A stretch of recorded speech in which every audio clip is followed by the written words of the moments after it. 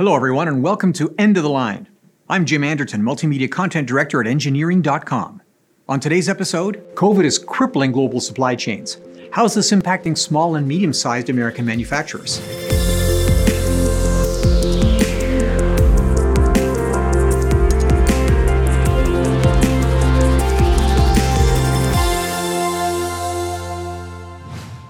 We know that COVID-19 has disrupted American manufacturing, but how is it affecting small and medium-sized operations?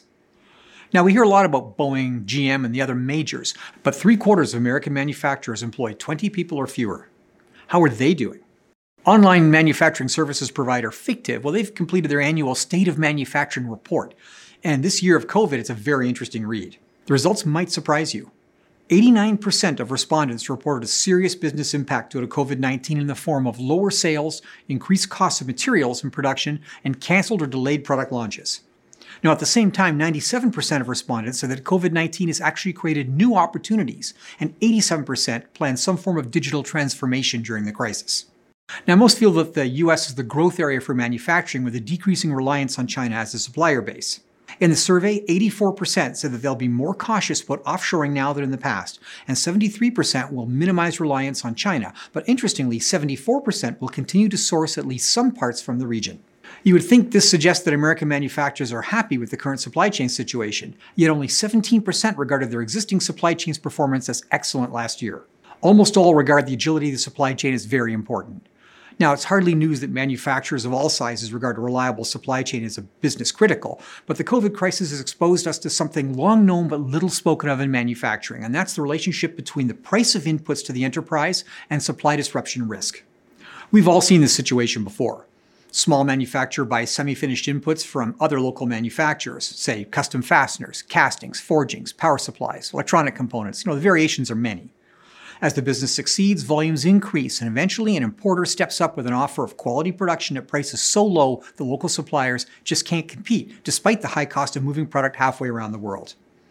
And in many cases I've seen, prices so low that it still pays the manufacturer to inventory considerable amounts of product on the shop floor to mitigate the supply disruption risk. Now, that's fine as long as there's an adequate pool of alternate offshore suppliers to fill in the gaps if there's an earthquake, flood, typhoon, or protectionist in the White House, or maybe even a global pandemic. Then those manufacturers go back to the phones and seek out those local suppliers. And now those suppliers are in the catbird seat. Lots of demand, pricing power, and a strong inclination to take care of their existing customer base first. You dance with the one that brung you, and as a result, that manufacturer often ends up servicing small quantities from multiple suppliers, paying multiple setup charges, and coordinating shipments from multiple states in real time. The purchasing manager just swallows another Rolade.